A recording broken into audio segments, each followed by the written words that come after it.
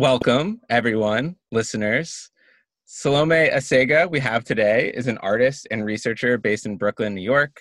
Salome has participated in residencies and fellowships with I-Beam, New Museum, the Laundromat Project, and Recess.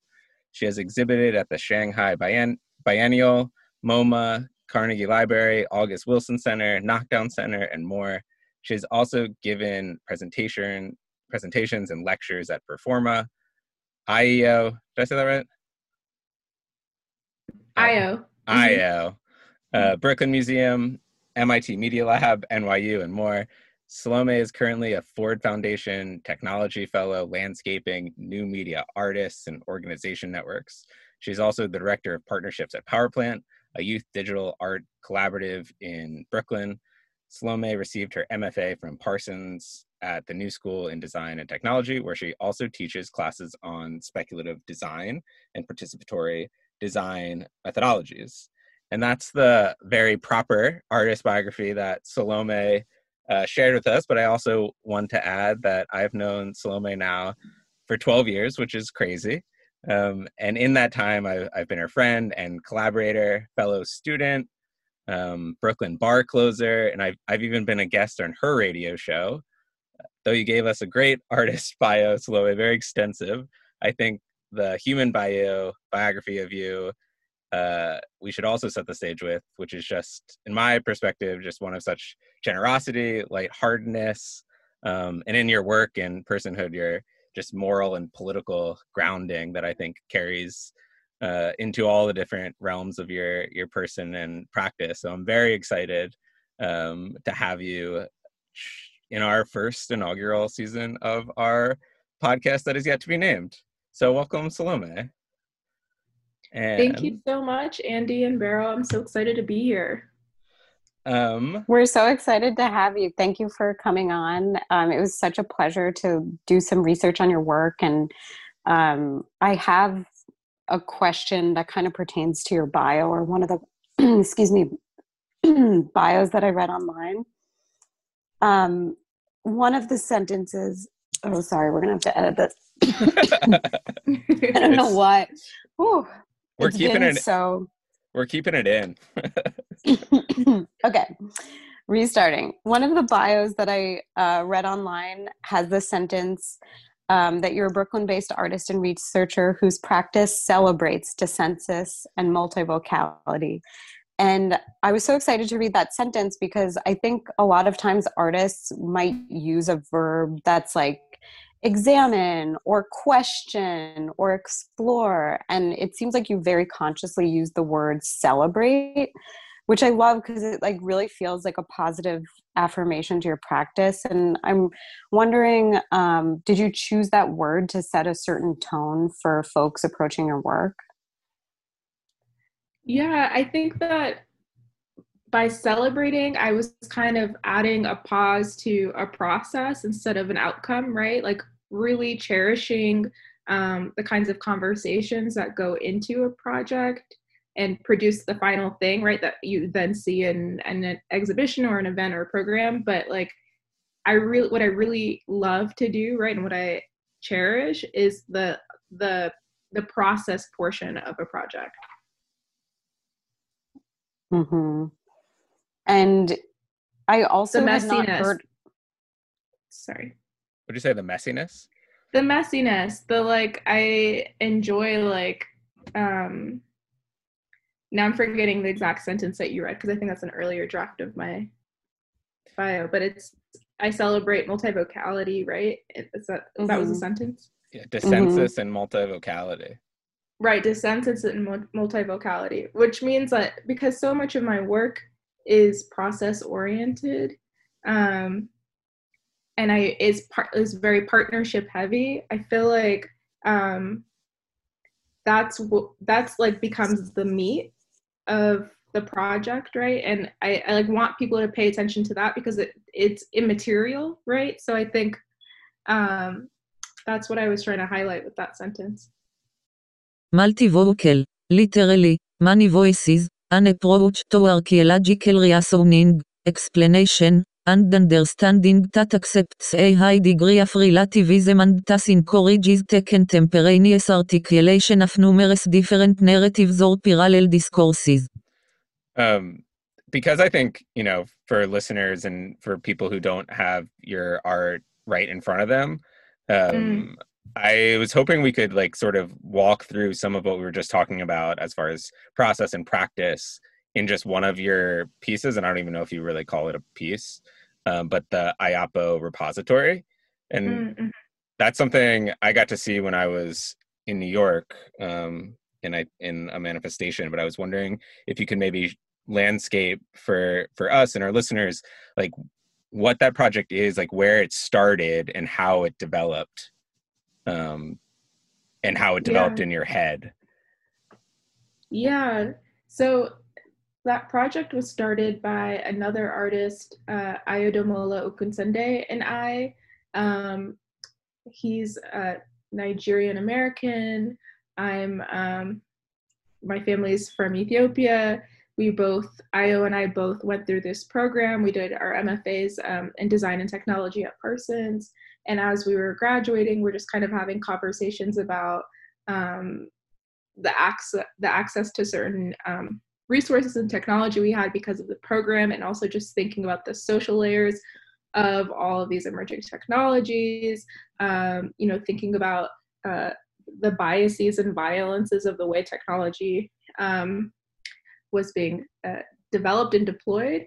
And we're thinking about how to host workshops that bring in a futurist or speculative lens to thinking about about technology development. And so we started this project through a residency at I-Beam in 2016. So there we were just prototyping workshop structures. We landed on a workshop where there's a little bit of scaffolding. We developed this card game where participants are given sets of cards that determine a future world we live in and what the problem is they're designing for or thinking about. And so, for example, you would get a set of cards, or maybe there's the narrative card that says something like utopian, dystopian, apocalyptic. It's painting the picture of a future world, and there's a description. And then there's a domain card, so an area in which you're designing for. It could be something like fashion, education, environment, health. And then you're given an object card, and this is some physical quality your future object design should have, right? And so that's something it's 3D printed, it's spherical, it has motors, it lights up. And so you come to the IAPO repository as a workshop participant. We're telling you you're an archivist of this future library space, and you're designing objects for this future world. And so you get your cards and you draw your idea on a very official artifact or a manuscript document, what we call a manuscript document. And so we take these drawings back to the studio and we fully realize a select few of them. And we've done this workshop in partnership with a bunch of cultural organizations in New York, and have, gone around the US a couple times and done it. And we, it's continued to grow. At this point, I think we have 400 artifact ideas. Wow. And we realized a good chunk. And so as we show this project, it's this roving institution. We use an institutional fiction of IAPO repository. It's this library space. So it has the artifacts we produce. It has the original manuscript drawings from all of our workshops. We make films with some of the objects that get projected. We have something called a rare media division where we collect all of the text we're reading in the studio, all the music we were listening to, all of our reference images. And the rare media division is a dead drop library where you bring a USB stick, and all this material that we collect just kind of gets dumped on a USB for you to walk away with. So we're showing you kind of the back end of what is influencing the project. For you to go build the objects yourself. To go build the objects yourself, or just further engage with what you see and then what you saw in an exhibition, because, you know, as you've seen museum shows that like sometimes the work can feel so static, right? Like it exists in this like white cube, and we just like wanted to give people a way to like further engage, learn more about what we were thinking about while making some of the work, what we were looking at. Just kind of to further open the box of EOPO repository. It's a really generous offering that you give to viewers. It's almost like a gift in some ways. Yeah, it's we're always trying to think about exhibition design, right? Like even when we show the work, we really don't want things to just like exist on the walls or on pedestals.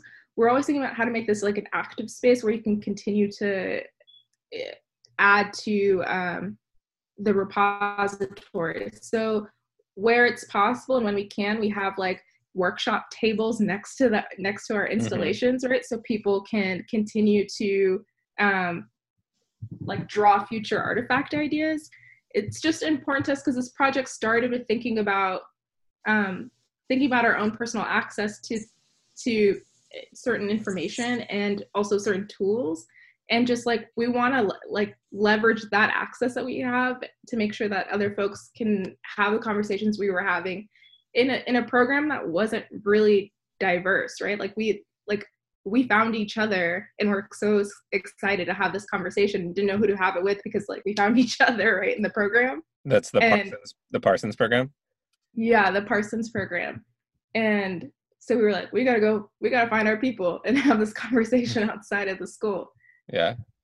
Well, it's interesting then, you know, in looking at our institutions, you had to find your collaborator here within Parsons, but also the idea of the gallery space and how there hasn't always been room for everyone equally inside a gallery. And I'm curious what, for someone like you whose work I never really defined with a gallery or museum space, what does placemaking in your work look like?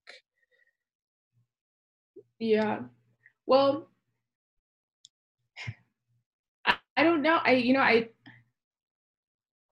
I wouldn't say my work is about place making because I'm never in a place long enough, right, to say that I am adding in a full way to it, you know?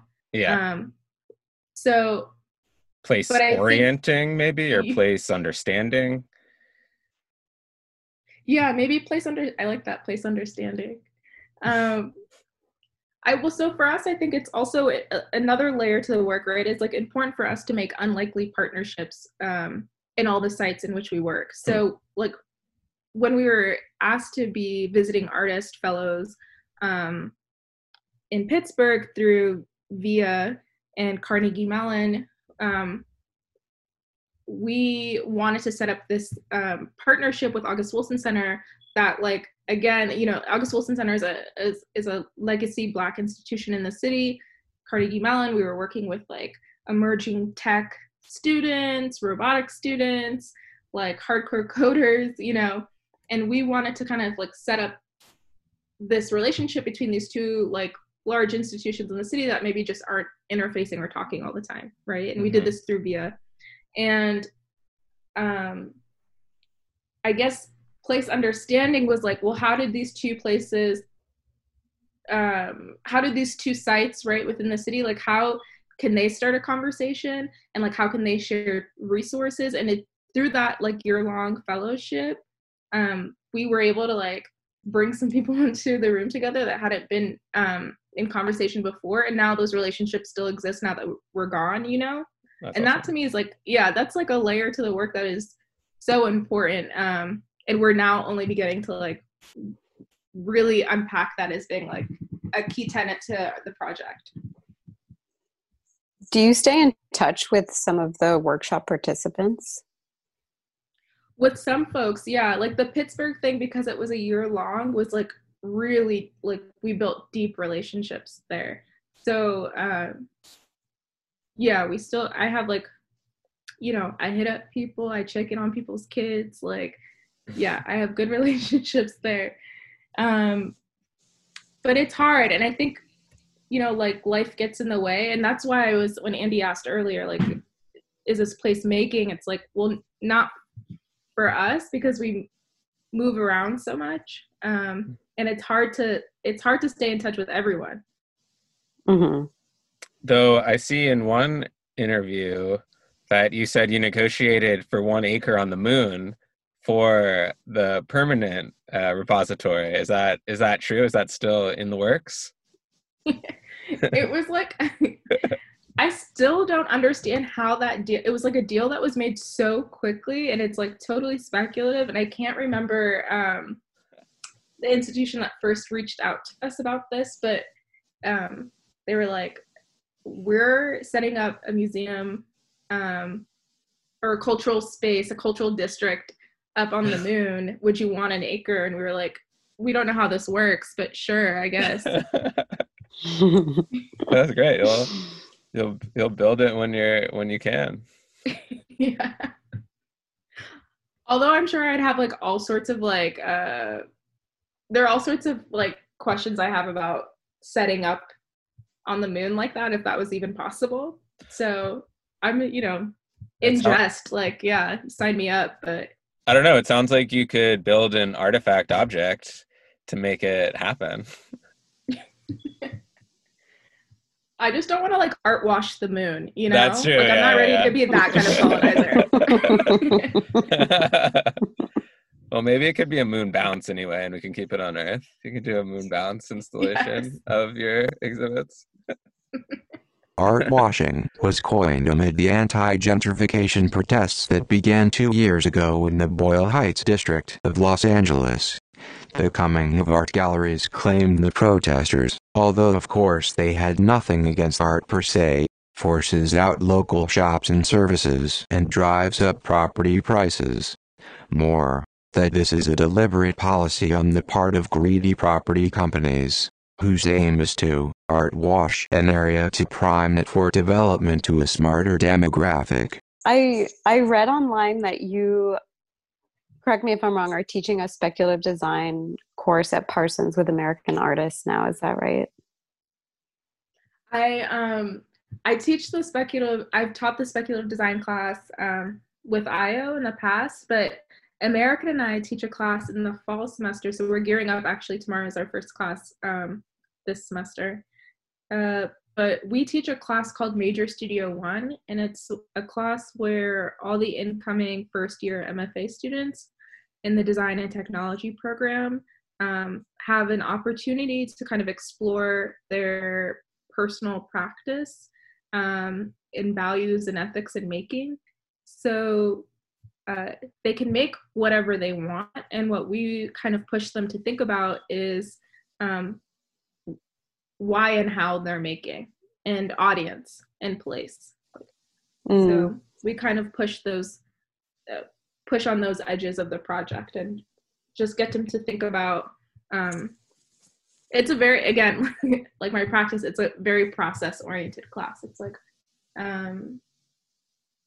we get them to ask questions early on. I think, a lot of times when you're excited about like a tool, right? Like you're like, you already know, like, oh my God, yes, I'm going to make this, like, use HoloLens, I'm going to make this like awesome AR project. And it's like, well, what is the story that you're telling, and who are you trying to reach, and like, where is the AR project going to take place, and like, where can you download it, and where's information? Like, we just ask all the annoying questions where the student is maybe just like so excited to play with the tool. We're like, back up.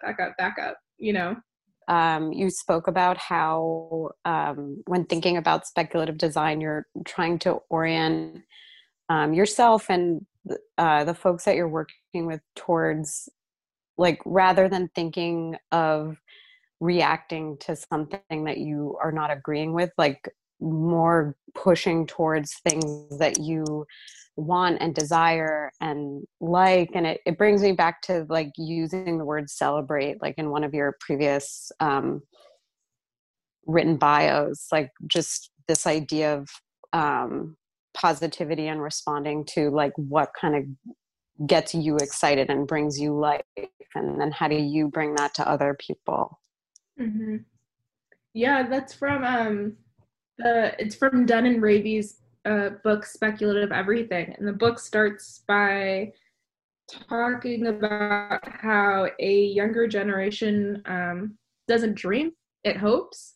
And I mean, in 2020 especially, like, right, like that resonates so deeply that we're just like hoping that things will kind of or will work out, like um just waiting. And I just love the idea of bringing a speculative lens to something means that we're trying to employ our imagination to bring us somewhere else, right? Like we're no longer going to sit in a uh, a, a reactionary space, right? Of like just trying to hold the line. Mm-hmm. We're gonna imagine the world we want to live in and like fully push forward in that goal. Which is, can't remember where I read this, but I read somewhere once that that is like what has made, right, in the last 4 years, like conservatives so successful, the Republican Party so successful, is that they have a really the imagination runs so deep. They like know the world they want to live in and are just marching forward in that vision. And it's like, how do we do the same?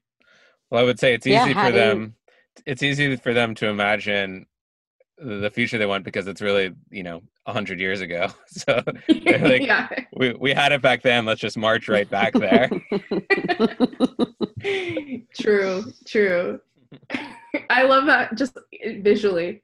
Yeah.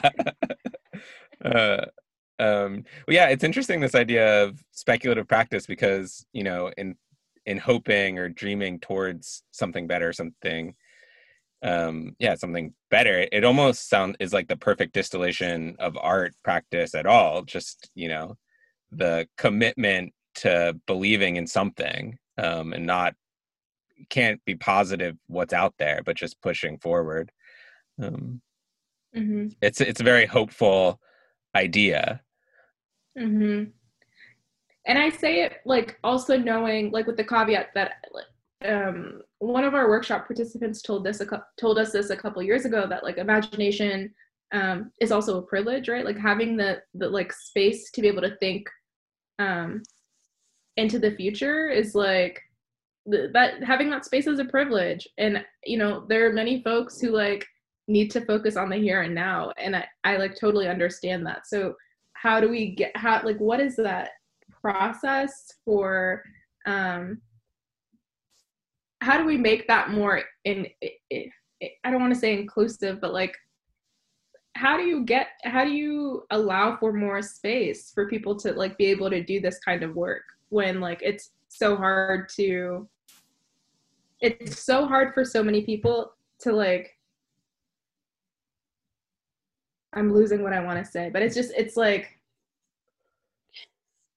I mean, it makes me think of have you guys seen Maslow's hierarchy of needs, that pyramid that shows like, your basic needs are like food and water, security and safety. And then like towards the middle, there are other needs like feelings of accomplishment, intimate relationships, and friends. And then at the very tip of the pyramid, like once you have all of the psychological needs and your basic needs, that's when you can like finally have your self-fulfillment needs kind of like explored and met, where you can achieve your potential. And it makes me think of what you're saying, Salome, like then you can also visualize like what it is that you want in your life. And it's an interesting model. I don't know that I like agree with it necessarily. It makes me feel very like sad if this is true, this model, because it's basically saying like there's such a small percentage of society that could achieve this like self-actualization. So I don't think that it's true. It feels like, there are still folks who like may not have their basic needs met, but like have amazing imaginations and like find ways to kind of pursue self-fulfillment. But I think you're right. It's how do you set people up to dream and become self-actualized if they are worried about these other concerns? Mm-hmm. It reminds And me I think oh, sorry. just to, and I agree with you, Beryl, that like diagram maybe like needs some reshifting. And I think there's also this other point that I'd love to be able to reach with people is like beyond self-fulfillment, like what does collective fulfillment look like? What does it look like when we're all healthy and happy, right? And like where does that sit in the diagram? Mm-hmm. For me, it reminds me and points back to that sentence you had in your bio, and I'm interested if you ever put it back in there. But the artist whose practice celebrates dissensus and multivocality, because right away you're centering your own practice in the lifting up of other voices. So a theme I see recurrent through your work is the idea that the practice is conversation and bringing more people into the conversation and valuing them at an equal level. So I'm curious how that sits with you and what conversation looks like. I used that sort of framing sentence before. I don't know even what it means. What are your opinions about conversation?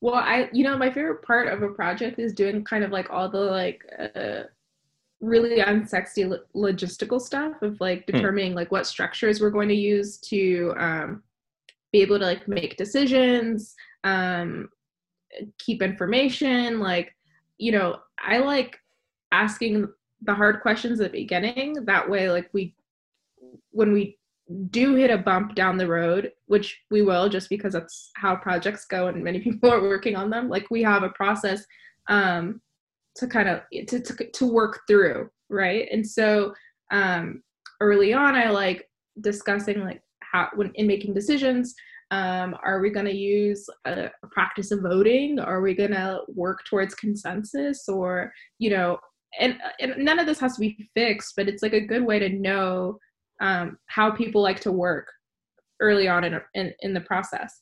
And then also I like to set up projects in a way that like if I was to walk away tomorrow, like I'm not like at the center of the project, in that like I don't hold all of the information, right? So like what are the kind of cooperative systems we can set up to make sure that everyone has access to all the information? So is that like, I don't know, is it a Slack, is it a Google Drive folder, is it a like, again, like super unsexy, but like important things that like can actually bubble up into bigger things, right, if they're not taken care of and talked about transparently at the outset. So that's all. Yeah, those are the things I love that are part of conversation. Yeah, I mean, that's interesting because like all of those things can fit into anyone's life, artist or not. Like I do very similar things in, the nonprofit space in which I work. It's just, when your work is so rooted in collaboration, there's the need to build those, starting with the infrastructure is going to be your success later on, especially if a goal is like sustainability or for something to live outside of the limitations of a gallery space. Mm-hmm. It also makes me think about your interest in archive, and like if you have a Google Drive, if you have photos that you've saved, if you have minutes from a meeting, like you're building this really important archive for the project that may not ever see the light of day, but it's still important research that you have saved for posterity or reference later on. Mm-hmm. It all all of this is about kind of creating an internal protocol. And protocol, we know this from like from indigenous culture, right? That like protocol helps us honor each other and the work that we're doing. And so might sound like it's just a formality, right? Or a thing we have to do, or we're checking off boxes, but like really when we develop a protocol and follow a protocol collectively, it means that we are we're bringing love into the work that we're doing together. We're bringing trust, right? We're bringing commitment to the work we're doing together, and it's important to me to do all of those things. So for me, one thing I pull consistent through your work is conversation. And, we've talked about speculative design, teaching, a lot of different things you touch on in your work. Is there one through line you could pull out that connects all of your different projects? Mm-hmm. It doesn't have to be one, but maybe, because it seems like there's a lot, but maybe one thing we haven't touched on that you want to call out. I think that a lot of my work, I'm beyond eOpera repository, very interested in cultural production, cultural products, and how to preserve them and highlight them, and again, to celebrate, right? The people who've made them, specifically celebrating Blackness. That's I feel like the through line in all my projects is celebrating our stories and finding ways to amplify through a digital means or a tech means.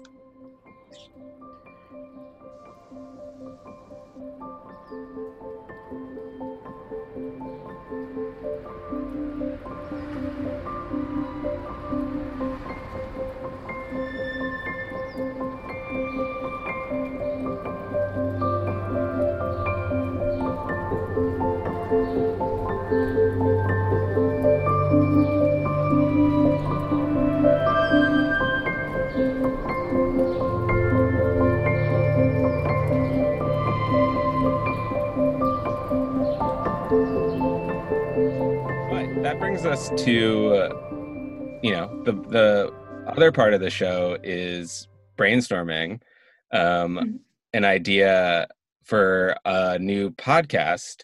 But to start, we should say that you've worked a lot in radio. You used to have your own radio show.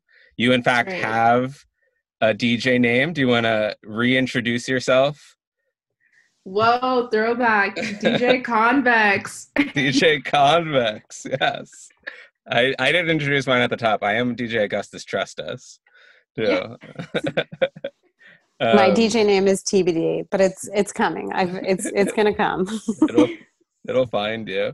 To be honest, DJ TBD is pretty amazing. Ooh, that might be it. We're all in a state of becoming. I like girl. it. Yeah, that's true.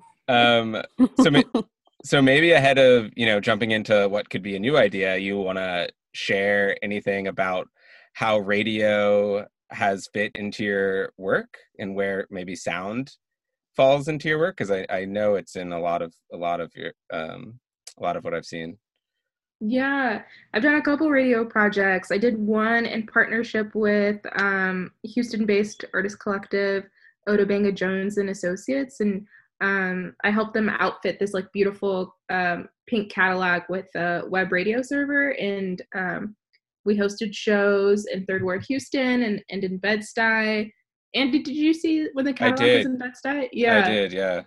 And there we were hosting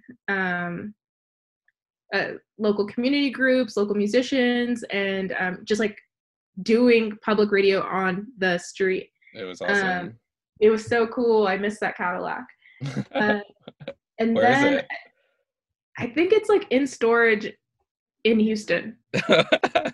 Well, hopefully it's there for you.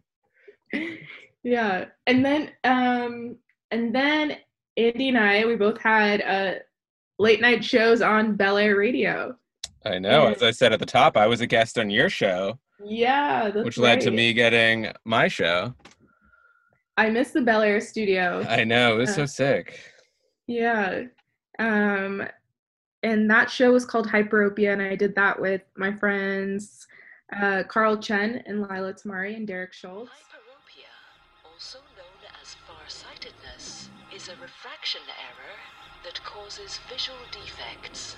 In hyperopia cases, the light rays that enter the eye get focused behind the retina, and therefore distant objects appear clearer, and objects close by remain. We would bring in the format of the show. I really loved. It was like we'd bring in someone to talk about the near future of whatever field they worked in, and then we'd end the set with like a 15-minute DJ mix inspired by the conversation. That's pretty awesome. Yeah, mine was food. Yeah, a future of food. So fun. Yeah, so we didn't ask you to prep anything, but you know, maybe like what sort of questions in your work and your life are running through your head now that could point to a new idea for a podcast? Like what's been going on in your head?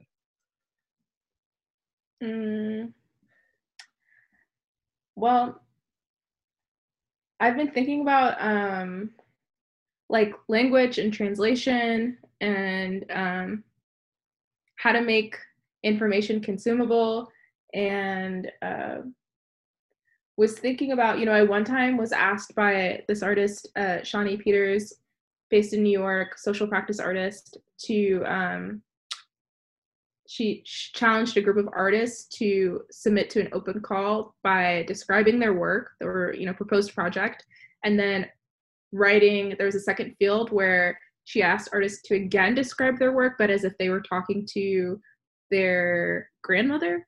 And I just loved the second prompting of, okay, now say it again, but say it without all of the art speak, right? Or that kind of language, you know, just like in an accessible way, tell me what you're trying to do. And an idea for a podcast, I don't know exactly what we would talk about, but like, I love that as a framing for how to host a podcast, you know? How would you talk about your work? I love that question too, because I'm like, how, Salome, would you talk about your work to your grandma or to anyone's grandma? Go. Yeah, that's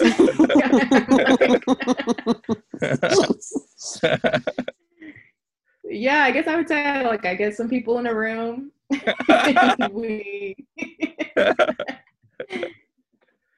I'm like really looking at my grandmother. I'm like, yeah, I would say that, like, we get some people in a room and we talk about the future. We talk about the places we live, and we talk about what we want to be better.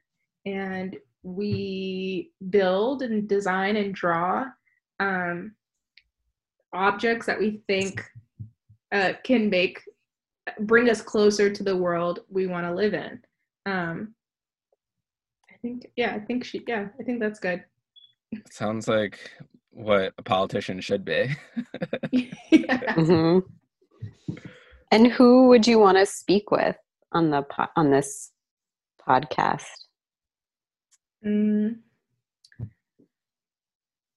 Like I read that you're a fellow at the Ford Foundation, which I find interesting because it's a position where you're not talking to artists a lot of the day. Mm-hmm. And so, you know, as an artist, like, do you think you'd be interested in having folks on that like work in all different fields, similar to your previous podcast? Would it be kind of more arts focused in particular? I think I'd like, if I was to host a podcast now, like, I think I wouldn't want it to touch the arts. I don't think I'd want it to touch technology at all. Like, I would want it to be so far removed from the things I have to like pour in 40 plus hours a week into, you know, like, and I think I would like want to host a podcast with like community elders, like, and just like get their beat on like what's happening at like a hyper local level of like the block, but also like scaled out to what's happening in the world, you know? And I'm saying that this probably because like I'm thinking of, again, like language and access and how we consume information, but also thinking about this podcast idea with knowing that I went through a poll worker training this week. Mm-hmm. Andy, I think I texted you from there. But just like knowing who typically does that work, who shows up rigorously to vote, you know, every election. It's elders. And so just thinking of them as housing. So like, of course, people who have been here like the longest on earth, like have like a wealth of information to share with us. But I'm just thinking like about the like political lens they can bring to a conversation, just as like dutiful civic actors, right? Like the entire poll training, we were told like your seniors are going to come in and ask these kinds of questions, these kind of questions. They know where to vote. They show up, you know. And if you don't, I remember during our training at one point, someone was like, one of our trainers was like, yeah, and if you mess up with a senior, be careful because they do call their representatives. So they got those numbers on speed dial. So, and I was like, wasn't thinking about that. I'd love to would love to talk to, the people who are most civically engaged on my block, you know, like my block association director, community board leaders, poll workers. We're all seniors. Yeah. Nice. So we've gone from explaining to our elders to learning from or talking with. Something you said at the beginning, I just want to touch on quickly because, you know, you live so much of your life as an artist professionally, and you said you want this space to be separate from that to a degree. I'm curious about, like, would this feel more playful? Is there what kind of labor is present in your artistic practice, which is very political, really, and it seems really emotional. So I'm curious, I guess, just sort of those two things. Like, do you feel the sense of labor in artistic practice? And then two, with this new podcast, like, is there something you would hope to be separate from that labor? Or I don't know the right way to phrase that. Yeah, you know, like a lot of the work I do, even with eOplo Repository, right? Like I'm thinking about how to even like sunset that project, because going in and out and make of like different places and making all these like partnerships, it's absolutely taxing when you like get so deep with people and then like a project that like that bit of the project closes and then you're on to the next site or next, you know, iteration of the project. It just becomes like I like emotionally tethered to people, and so like having to make those constant shifts is just like, it's hard on me personally. So for that reason, which I think of like, you know, that is a type of labor, it's emotional labor, and so would want to sunset that project for that reason and think about like how to close it out with like a book and like really leave people with like a model for what we created, right? And like a roadmap. And for this podcast, like, you know, I think I would want it to be really playful, but I'm also trying to get like the neighborhood gossip, you know, I'm trying to like, I just want it to be real and raw. Just like, what are you thinking, neighbor? So do you see yourself as the host who would have your neighbor on and you would interview them, have a conversation with them? Because I ask because I think in some previous projects of yours, you've kind of like set up the technology in the frame and like let other folks record their own recording. But it kind of sounds like you would be like, we'd hear a lot of your voice in this podcast. Yeah, maybe I would do some like initial framing. I would definitely, you would definitely hear my voice. I would like, maybe it's like a man on the street type structure where like I'm like walking to their house and I'm setting it up, right? And I'm like, this is who we're going to talk to today. And this is what we're going to talk about. You get the background noise. You get the background noise, I was going to say, yeah. Yeah. And then like, you know, and then we have like a stoop conversation. I get there and I'm like, knock, knock, knock. I mean, honestly, this just sounds like your regular life that you're just starting to record. It's true. Well, thinking about I was thinking the neighborhood, right? Like for your podcast, Salome, would it be like just the block that you live on? Would it be like a couple of blocks around the perimeter of near where you live? Like, I guess what would define like the neighborhood? Maybe it's like, well, so I've lived in Bed-Stuy now for, I think, 11 years now. And so maybe it's like all the blocks I've lived on. I've lived on 4 different blocks in Bed-Stuy. And so maybe it's like I go to all the blocks, and it's maybe the podcast is called like Baddies on the Block. And it's like all the elders that I used to and I'm like catching up with them about like the block, but then also just like state of the world, like what do you think? And I like the idea of starting super local and then scaling out. So, you know, Beryl and I are new in this podcast, and you're our third guest, and we're really having fun like brainstorming. And it seems like that's something you did in the Iapo repository, was you got people thinking creatively. Like what questions would you ask yourself to get your like brain stirring? And or also like what questions in this like start where you're just ideating and thinking of ideas. If you were a student in the class you were discussing earlier, what questions would you ask of yourself? I guess I'm already thinking about like distribution, right? Like if I'm working with older people in my neighborhood, just like one of the first questions I would ask before inviting anyone to participate is like, do you listen to podcasts, and where do you access them? And then like thinking about that kind of distribution, and like how does that then, like if I was to backpedal, like okay, how does that influence how I produce? And you know, because you'd want the listeners or the people you interview to have equal access to, right? Yeah, 100. Well, yeah, 100%. Yes, yeah. And so let's say the elders you're speaking with don't listen to podcasts in any sort of formal way. How does that transform you still wanting to engage with this idea?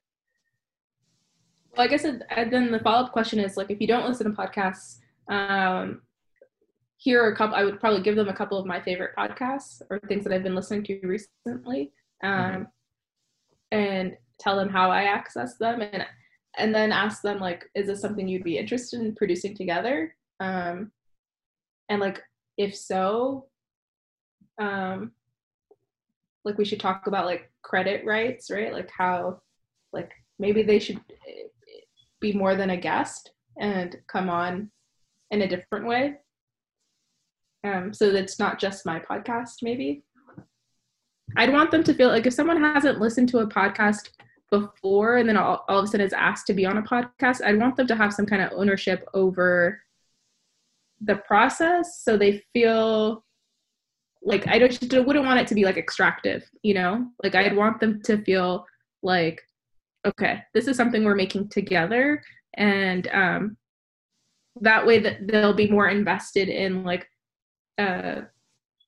how it grows, right, and who it reaches, and then they'll also tell their friends to listen because they were on a podcast, but they also help make it, right? And so that like then the audience grows in a completely different way.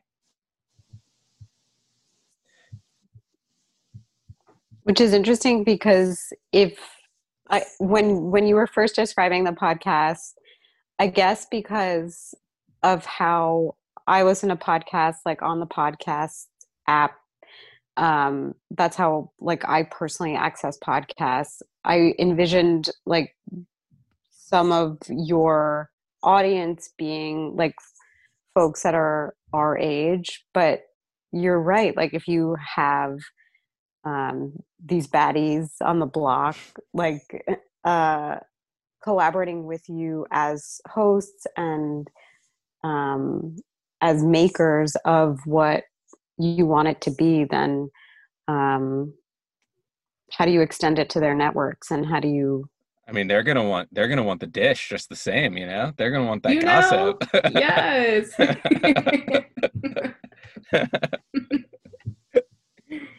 Yeah, and I would love if it's like, you know, maybe some episodes it's like I'm the person walking to, oh wait, hold up. Okay.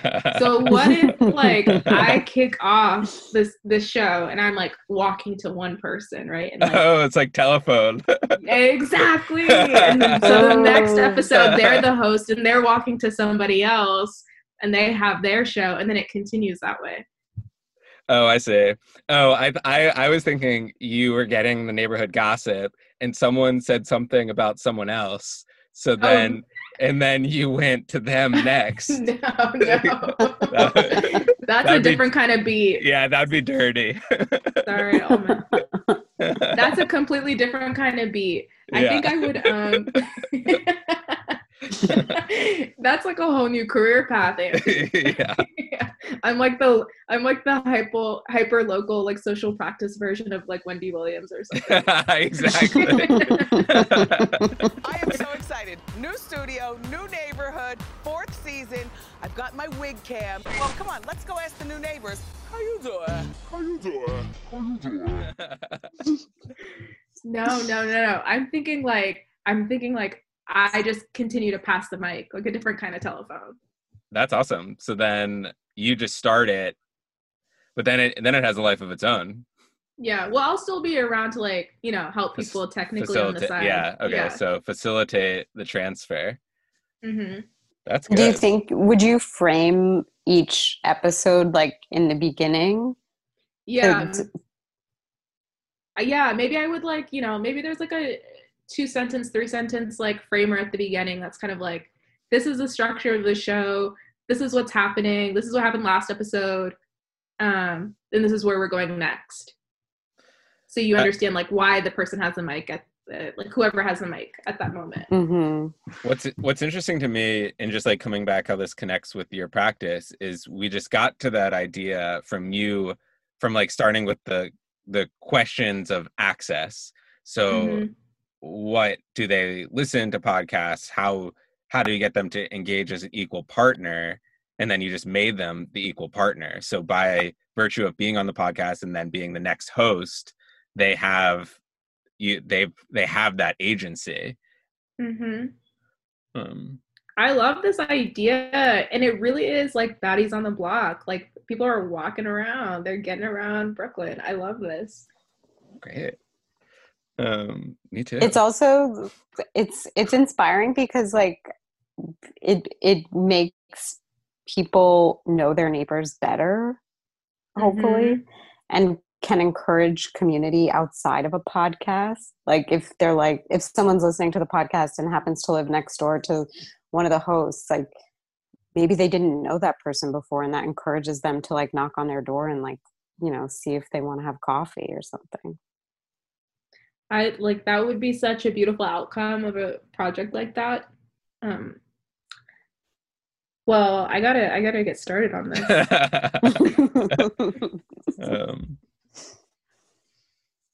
Great. Well, I think that was a solid get to. Thank you so much, y'all. This was like, I got a new podcast idea out of this. You asked some beautiful questions. I'm thinking about my practice in new ways. This was so fun. Thank you. We forgot to ask what podcasts you listen to. Or what are you listening to? I'm such a huge fan of Still Processing on New York Times. Do you listen to that podcast? No. Don't tell us it's about interviews about artistic practice, though. No. No, it's like it's a current events.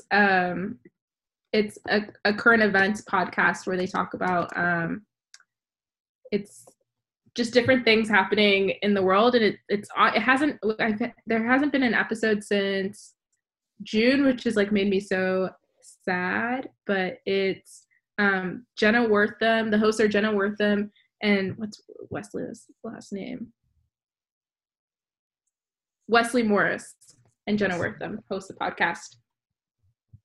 I'll check it out. Still processing. You heard it here, listeners. We just have, and I'll let you ask, Beryl, we have our one consistent final question for everybody. Okay. Which is, what is your favorite cliche? Oh my God. Okay, so this is gonna be maybe like very specific to my like area of work, but maybe you've seen like the memes about this, but like saying that you work at the intersection of art and technology. Yeah. Mm-hmm. I've been on like a couple of like residency juries this year where I've had to read this phrase a lot. So it is my favorite cliche. Now I'm trying to visualize the like what that street intersection would look like. Oh my God. It's hectic, bruv. Like find a new way. Yeah. Find a new path. Hilarious. Though I did go out of order because we should ask you, do you have anything you want to plug? Are you working on anything? Where can people find you online? Mm-hmm. I'm let's see, where can you find me online? My website is salome.zone. I'm on Instagram as computers_puting. Shout out Cameron. Killer, let's go. I get the boosters boosting, I get computers puting, I get computers puting, I get computers puting. I'm I was listening to Cameron today. Yeah. I like, that is the email I need to send in 2020. I just like need to connect with him. I think he's available, honestly. I think so too. Sometimes I'm just like on his Instagram and I'm like, maybe it doesn't need to be an email. It could just be a DM. Like, yeah, exactly. Hi, what's good? So yeah, that's what I'm working on in 2020, is that building that friendship. Okay. All right. I guess we can leave it there. I can't wait to hear more in 2021. Yeah, maybe he'll be on your podcast interviewing. Yes. David. All right. Well, thanks, Salome. It was great talking. I am sure to call you outside of this. Please say hi to your parents for me. I will. They were excited I was doing this.